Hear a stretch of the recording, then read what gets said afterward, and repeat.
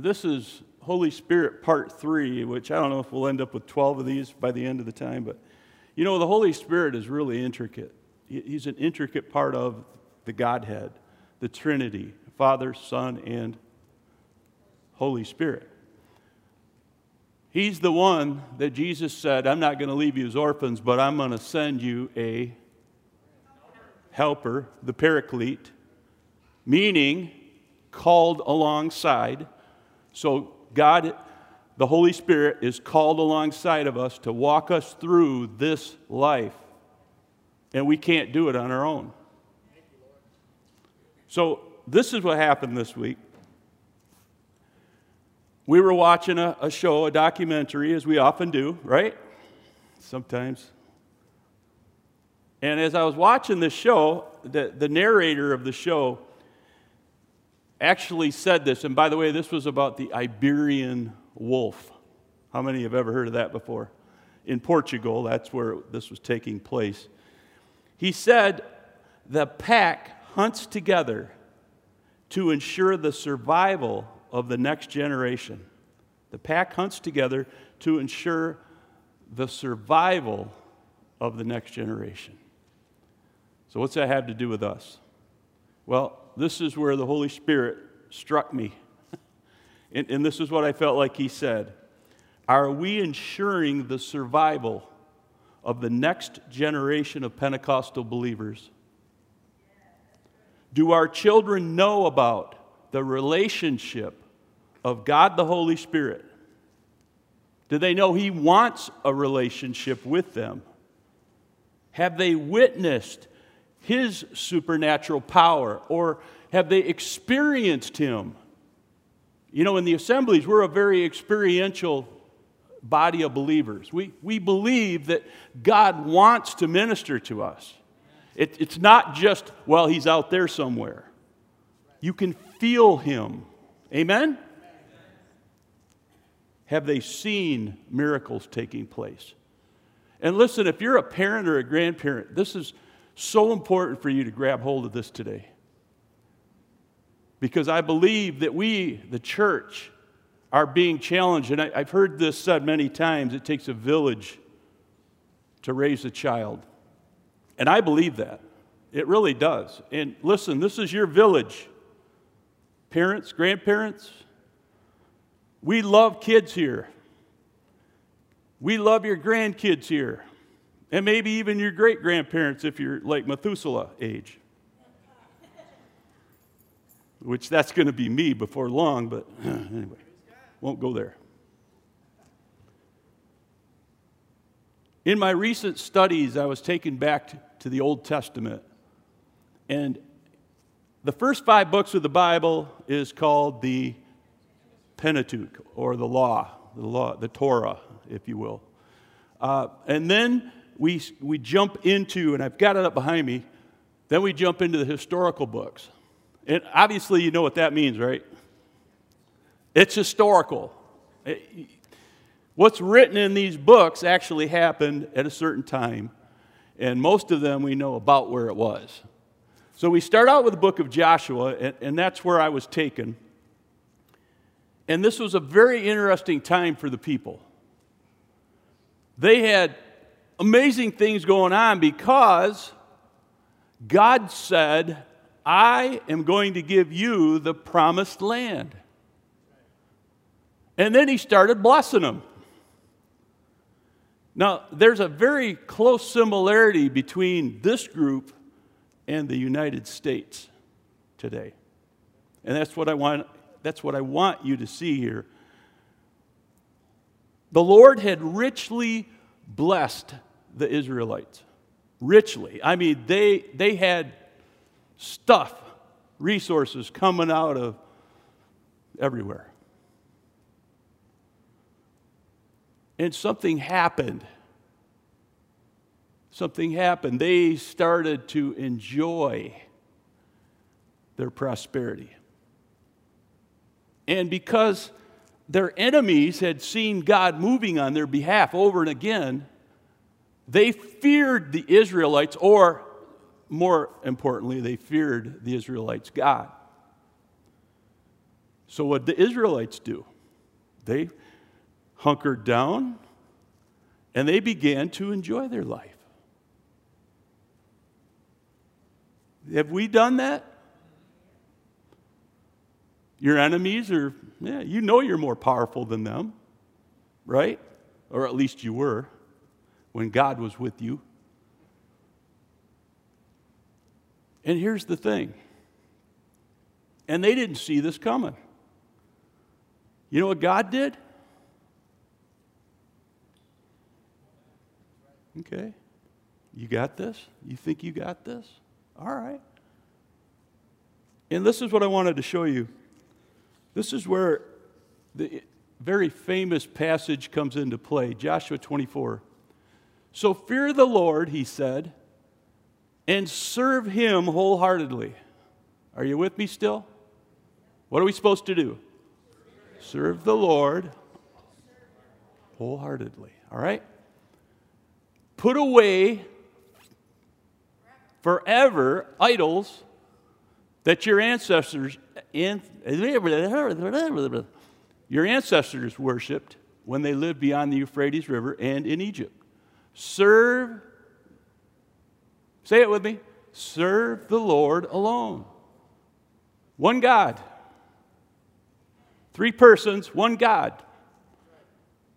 This was the first time that the world saw a nation that only worshiped one God. They were cool with them having their God, but they didn't understand why they didn't worship their gods as well. They felt like it was safer to have a multitude of gods, and that's called being polytheistic. But the Israelites said, no, we have one God. However, the closer they got to their enemies, who were the Canaanites, the closer that they got to them, the more like them they became. And this is why Joshua had to say this. But if, verse 15, you refuse to serve the Lord, then choose today whom you will serve. Would you prefer the gods your ancestors served beyond the Euphrates? Or will it be the gods of the Amorites, in whose land you now live? But as for me and my family, we will serve the Lord. Very important what he said here, isn't it? And I believe that this message is so important for today. And this is what God downloaded into me. You see, Joshua didn't tell them not to worship the other gods. He just said, pick who you're going to serve. They wanted to serve both. And Joshua was saying, no, you can't. Yahweh, the God of Abraham, Isaac, and Jacob, is the only God. You pick him or you pick all the other gods if you feel better about it. But as for me and my house, we're only serving the one God, Jehovah. That was his choice. And that's what I'm asking you to do today. Pick the God that you're going to serve, or little g gods. Unfortunately, many of the Israelites chose to worship the foreign gods, and they ignored Joshua's plea. And because they never learned how to handle their newfound prosperity, it eventually led to their demise. And I'm speaking from my heart right now, but I feel like this is where we, America, the U.S., this is where our church is today. We are right on that precipice of whether or not we're serving God, the one true God, or the many gods, pluralistic. I wanted to share something, and Dr. Stanley M. Horton, have any of you heard of him? He's an Assemblies of God, a brilliant man, and he kind of wrote the book, if you will, on the Holy Spirit. He said this in his What the Bible Says About the Holy Spirit. He said this, with this increased prosperity came spiritual decline. And that's what I see around us today. The older generation was so taken up with their own pleasures that worship became formal. That's a word at the end of today we're going to deal with. The training of the young, listen to this, the training of the young was either neglected or the bad example of the parents made their words meaningless. Are you still with me? Are you catching what Dr. Horton's saying here? You see, we can bring our kids to church and we can act all spiritual here. And then we get in that car. Sometimes that's as soon as it happens. Sometimes we get in that car, the door's locked, we put that thing in drive, and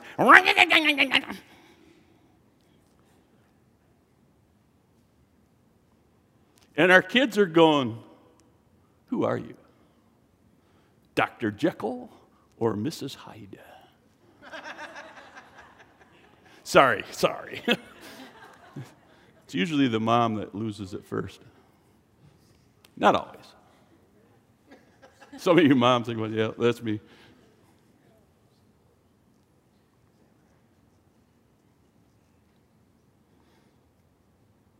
As a result of this, Judges 2:10 became a reality.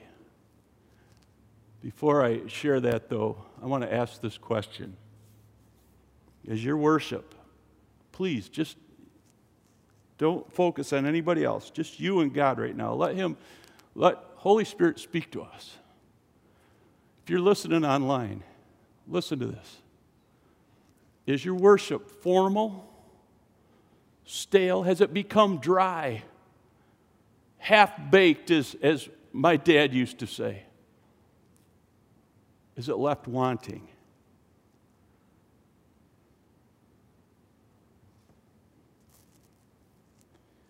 I believe the Holy Spirit has more for you than you've ever dreamed or imagined. But you and I have got to answer this question, and if this is us, we've got to do something about it. Amen? Judges 2:10, and when I read this the first time years ago, it floored me. After that generation died, another generation grew up who did not acknowledge the Lord or remember the mighty things He had done for Israel. You realize this is an indictment, right? This isn't, hey, high five, good job. This is an indictment against the people because they had become polyistic in their belief system. Hear this. Dr. Horton went on to explain that it was not that the children had not heard of the Lord and His mighty excerpts. Rather, it was that they had not experienced the Lord themselves. And that's where I'm going today with this message. You see, they had not tasted and seen that the Lord is good. Nor had they seen the miracles or witnessed the presence of God in their own lives. And Dr. Horton went on to explain this. He said that as a result, the young generation were attracted to the feasting, the drunkenness, and lax morals of the Canaanite culture, as well as the prestige of their temples and their high places. When this happened, God withdrew His blessing, and He sent armies to bring judgment on the various tribes, end quote. So I ask you again, can you see any parallels with the Israelites then and the United States today? I certainly can. I certainly can. You know, lately we've watched some of the popular shows that our young people are watching, and old people too. And I've just been floored with what I've seen. These are the ones that they really like, by the way. And I'm not naming them today, but just to say they're filled with sexual innuendos. The mentality that anything goes. And by the way, there has been, according to one man, an anthropological shift over the last several decades, and what it means to be human has changed. The result, you can see it. We don't even know who we are anymore. Are we a boy? Are we a girl? It's anybody's guess, folks. And I'm not making fun of people who might be in that place where they're not sure what they are. I'm just saying, when God created the earth, He made man and woman. And they knew who they were. They've changed the very definition of what it means to be human. And that cultural change has led to our kids being told that sex is okay. It's just a behavior. It's who they are. In other words, there are no moral absolutes. Anything goes.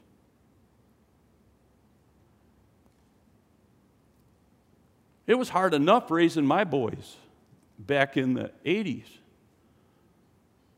and early 90s.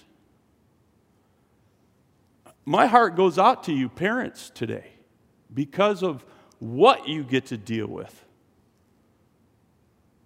And that factor that there are no absolutes.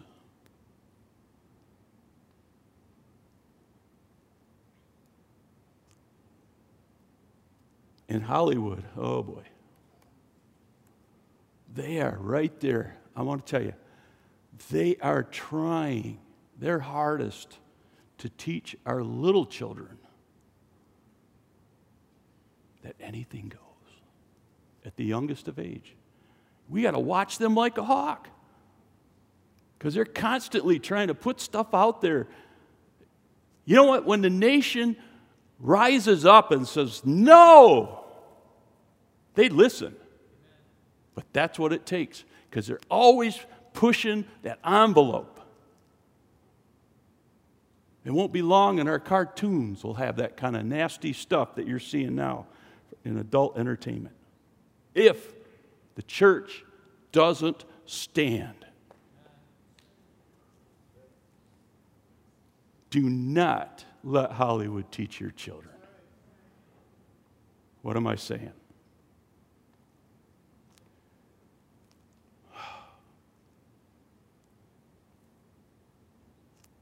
Have you ever noticed how the only thing that you really see on the modern shows today is the demonic? Do you ever see, I remember years ago, there was a show on that was all about angels. What was that called? Touched by an Angel. That was the only show I really ever saw that tried to portray the goodness of the angelic realm. Most of the shows, and I'm talking, it doesn't really matter what you tune into, whether it's Netflix or any of the HBO, all those, it's all demonic. And they try to make the demonic look good. Have you noticed that? They don't even talk about the goodness of heaven or God. He's off limits. They only talk about the devil and his dominion and the power that they get from that. Oh, yeah. Right. In reality, does he have power? Not over us. In reality, God is still seated on the throne. And 2/3 of the angels are still at his beck and call. We win. But you don't see that in Hollywood. It's demonic. So as I see it, and this is my heart, we're failing our children and our grandchildren. When we let them play video games that enhance and glorify murder and theft and sexual assault and brutality and so on and so forth, while at the same time we neglect to give our children the time and the space to go after God, to go after his presence and his mighty power, then we're failing our young people. And I'm not up here trying to beat anybody up. Listen, God is a God of mercy and grace and love. But I do think he's trying to make a point with us. And for those of you who are parenting today, God be with you. God, the Holy Spirit be with you. You need him. You need his wisdom. You need that discernment to know when your child is going somewhere that he or she shouldn't.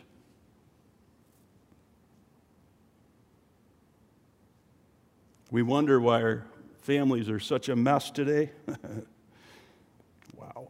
In my opinion, it's because we've become laxed, like the people that Joshua was ministering to in Judges. While enjoying our prosperity and the status as one of the greatest nations on the planet, we've allowed other gods to come in and take the place of what was once one nation under one God with liberty and justice for all. You know, our churches have been full on Sunday. My question is, with what? Watered down preaching that's like giving a child a sucker rather than a full meal? You know what I'm saying? Am I preaching truth? Is this resonating with anybody else's heart, or am I just preaching this to myself? The hearts of our children have not been filled with the presence and the power of the Holy Spirit. And in this day and age, they need him more than ever before. We've gotten away from what Jesus and the apostles taught. And we've bought into what the culture of the day is teaching. Our making disciples has come down to an hour and a half of wowing you with music. Some churches, it's not a church service if there's not smoke coming off the stage. And I'm not trying to belittle that. I'm just saying, really? I mean, if it's the Shekinah glory coming down, if the glory of God's pouring out on them, and that's his smoke, great. But do we really have to manufacture it? Or do some fancy light show to get you more involved in worship? What is that?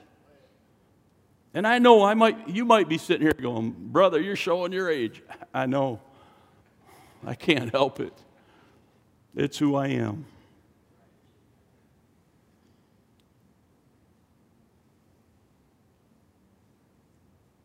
We try to tickle your funny bone with a few cute stories about God and his people.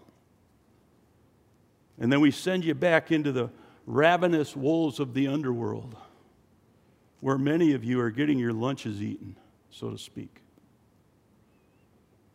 We, the church, have allowed this to happen, and we've no one to blame but ourselves. If you were at prayer last Wednesday, you've heard this. But I wanted to share what I shared then, and that was something that Dr. Timothy Tennant said about the Christian being minimalized. And this was at Asbury Theological Seminary. He said this: "Indeed, it seems that the contemporary church's prime directive is always adapt to culture." Is that what you've seen in the church? Adapt to the culture. And it trades on the unspoken defining question of the modern church. What is the least a person has to do to be a Christian? And I've extended this. What is the least a person must do to remain a Christian? See, that's how I see it. It isn't so much where we get hung up at our born-again experience. It's that continuing lifestyle where many of us get tripped up. What's the least I have to do? He went on to say, that is one of the defining questions of evangelicalism. And from my point of view, and Asbury's point of view, that impulse must be opposed at every turn. We must resist Christian minimalism. We must resist those who want to boil the whole glorious gospel down to a single slogan or some simple phrase or transaction. God is so much bigger than that. And for us to try to shove him into a little box with some catchy slogan is nonsense. Let me ask you this, my friends. Is that what our children see in us? Is that what our grandchildren see in us? Do they see the polytheistic Israelites welcoming in the Canaanite culture, sitting on their laurels, and just taking it in? Isn't life good? Or are they seeing us living those moral absolutes that Jesus Christ and the disciples, his apostles, left for us in the epistles, in the Gospels? Is that how we're living? According to God's mandate, not our own. If God said it, that's good enough for me. Should be our motto.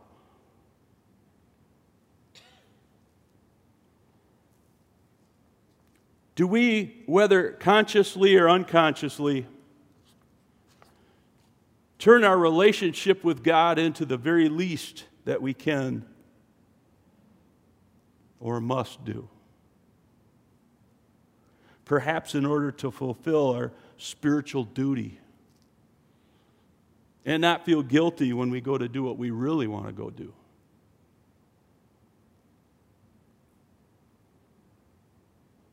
It's awful quiet in here. And I'm only asking this question because I'm trying to work through this. Where are we? Is this us? Do we try to do the least just to get?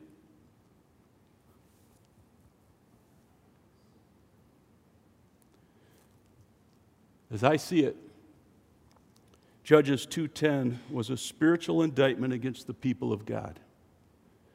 The result, the Lord took his blessing off of his people, so they'd no longer be able to just coast through life, enjoying all their many gods.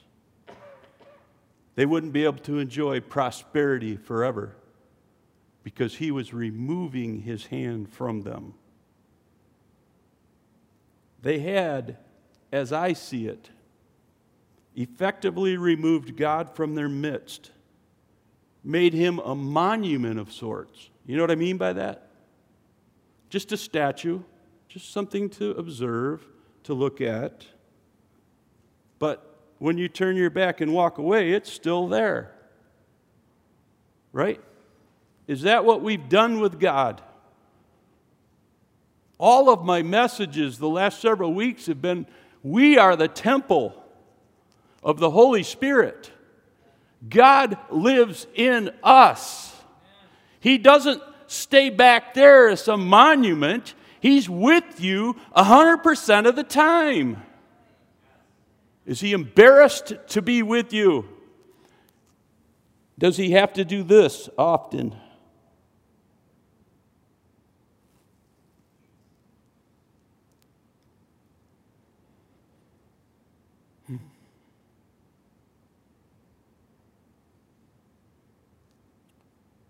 Dr. Horton said their worship had become formal.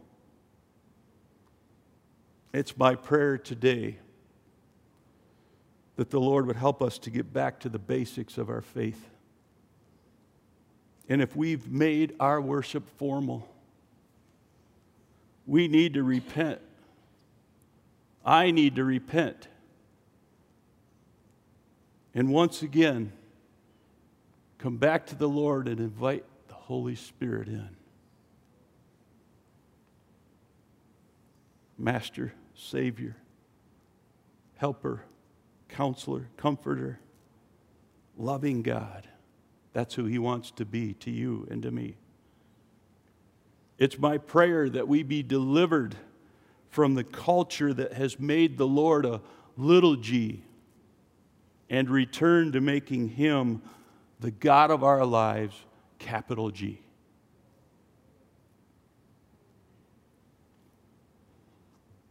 As I begin to close, what does that mean? Nothing. I'm just trying to give Sarah a heads up to get over here. And then the rest of the worship team.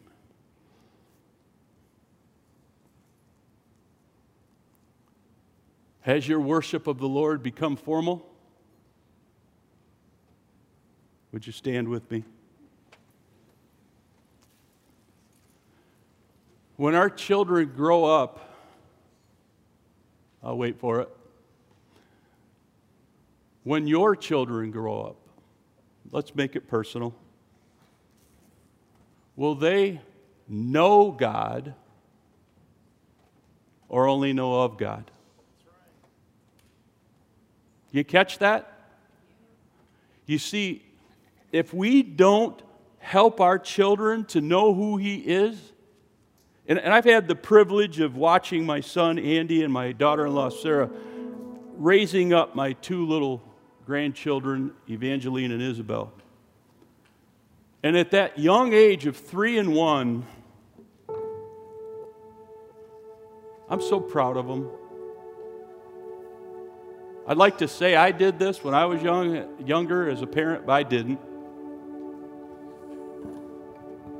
But they don't go to bed at night without reading a story about Jesus and then letting them pray as much as they can and then praying a final prayer over them.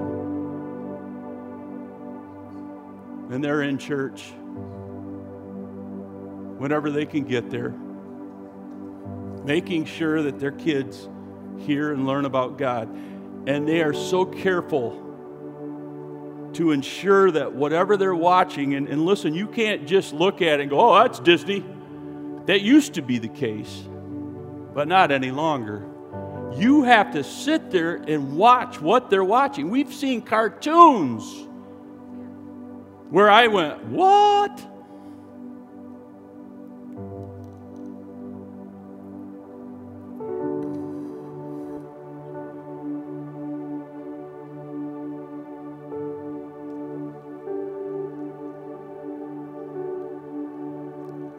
When our children grow up, will they know God or only know of God?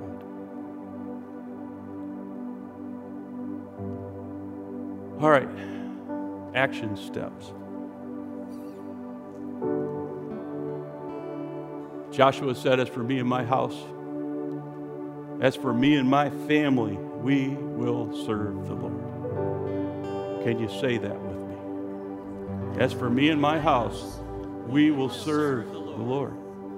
And listen, if this means that you need to repent, meaning doing a 180, because right now you're walking away from God. He's some monument back there. You're worshiping Him formally. You don't even know Him anymore. If that's you, God's saying, come back. Come back to me. Stop this.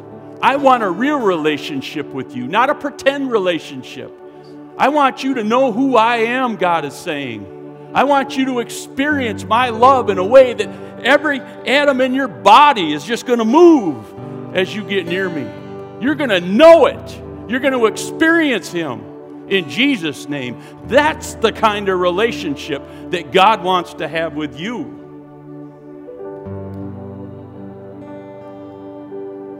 Part 2. I will say this with me. I will remove all remnants of other gods. What does that mean? If you're listening, and when we prayed earlier, we said, Lord, give us ears to hear, eyes to see. The Holy Spirit will show you what needs to be gone in your houses. I don't know what it is. For each one of us, it's different. But He has something for you to get rid of. Trust me, something. What little G's inhabit your house that shouldn't be there? What little G's take the place of the big G?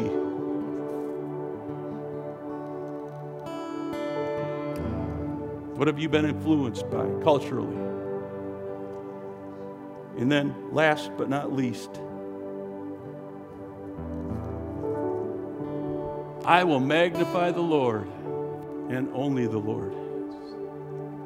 I will magnify the Lord and only the Lord. Psalm 34:3 in the Amplified says, "Oh, magnify the Lord with me, and let us exalt His name together." Hallelujah. Can you say that with me? Oh, magnify the Lord with me, and let us exalt His name together. Here's what I want to do. We're going to sing the last song that we sang earlier. And in there, and I actually, originally, I had gone to this, taste and see the Lord is good. Oh, the joys of those who take refuge in Him. Yes. Can you feel that at all? Does it resonate with you? And in this song, the words that are a part of this psalm are there. Yes. So let's sing this. And what I want to do is, if you feel inclined, and listen, I'm going to be right here. If you feel inclined to do something different in your life, with your life, you just want more of God, and listen, if you're at home, get on your knees. All right, as we sing this song, get on your knees and just say, Lord, I repent. Lord, help me to see the things that I need to remove from my house. Lord, help me to taste and see that you are good. I want to experience you today. I'm going to invite you to come down and make an altar here. Get on your knees. Whatever you feel, if you want to stand, that's fine. You don't have to come down unless you want to, but if you're feeling compelled by the Holy Spirit, please come as we sing this song, and then I'll close in prayer. Father, it's our prayer in Jesus' name that you would help us to get back to the basics of our faith. Yes, Lord. Lord, if there needs to be repentance, so be it. That we do a 180, Lord, that we would come back to you with open hearts and open minds. Lord, that you would forgive us if we have made our worship formal. Yes, Lord. We serve the living God, not some dead God. We serve the only God that gave His life for us. He died, was buried, and rose on the third day. No other God did that. And He did that to give us life to the full, not just a little teeny bit, but life to the full. Yes. And I fear sometimes that we as believers, we forget that. And we just take just a little bit because we've listened to the lies of the devil for way too long. He tries to get in our heads as soon as we get up in the morning. You're nothing but a failure. You can't do this day. God is nothing. And that's when you have to look at that darkness and say, Satan, get behind me in Jesus' name. Greater is he that lives in me than he that lives in this world. No weapon formed against me or my family will prosper. And I'm going to taste and see that the Lord is good today. And he is. Hallelujah. Hallelujah. Hallelujah. Father, I believe you put this message on my heart through the Holy Spirit. Holy Spirit, I pray that you would help us to meditate on this all week. And not just all week, but the rest of this year, Lord, whatever it takes. But help us to be willing to change. If things need to be removed from our house, Lord, help us to be strong and bold and courageous enough to do it. Maybe that means unplugging from cable or satellite. And I'm not telling you to do that. I'm just saying, listen to what the Holy Spirit's saying. Amen. Maybe it means putting some kind of device on your stuff so that your kids can't get to the stuff that's R and whatever rated. Let the Holy Spirit speak to you. Please, church, spend time with him this week and ask him, Lord, what is it that's preventing my family from drawing closer to you? What do I need to get rid of? What do I need to keep to ensure that our relationship with you is strong, full of life and goodness and health? Lord, I pray as we do these things that you would prosper those who are listening today, who take the actions necessary. Lord, bless them, give them strength as parents and grandparents to do what's needed, to stand on the moral absolutes, that is the gospel of Jesus Christ. We may meet resistance, especially if our kids are older, but it's necessary. And Lord, I entrust everybody that's listening to this message today into your hands, Lord. Fill us afresh and anew with your Holy Spirit and guide us, Lord, as only you can. We thank you and we praise you, Lord, for what you're doing in this church.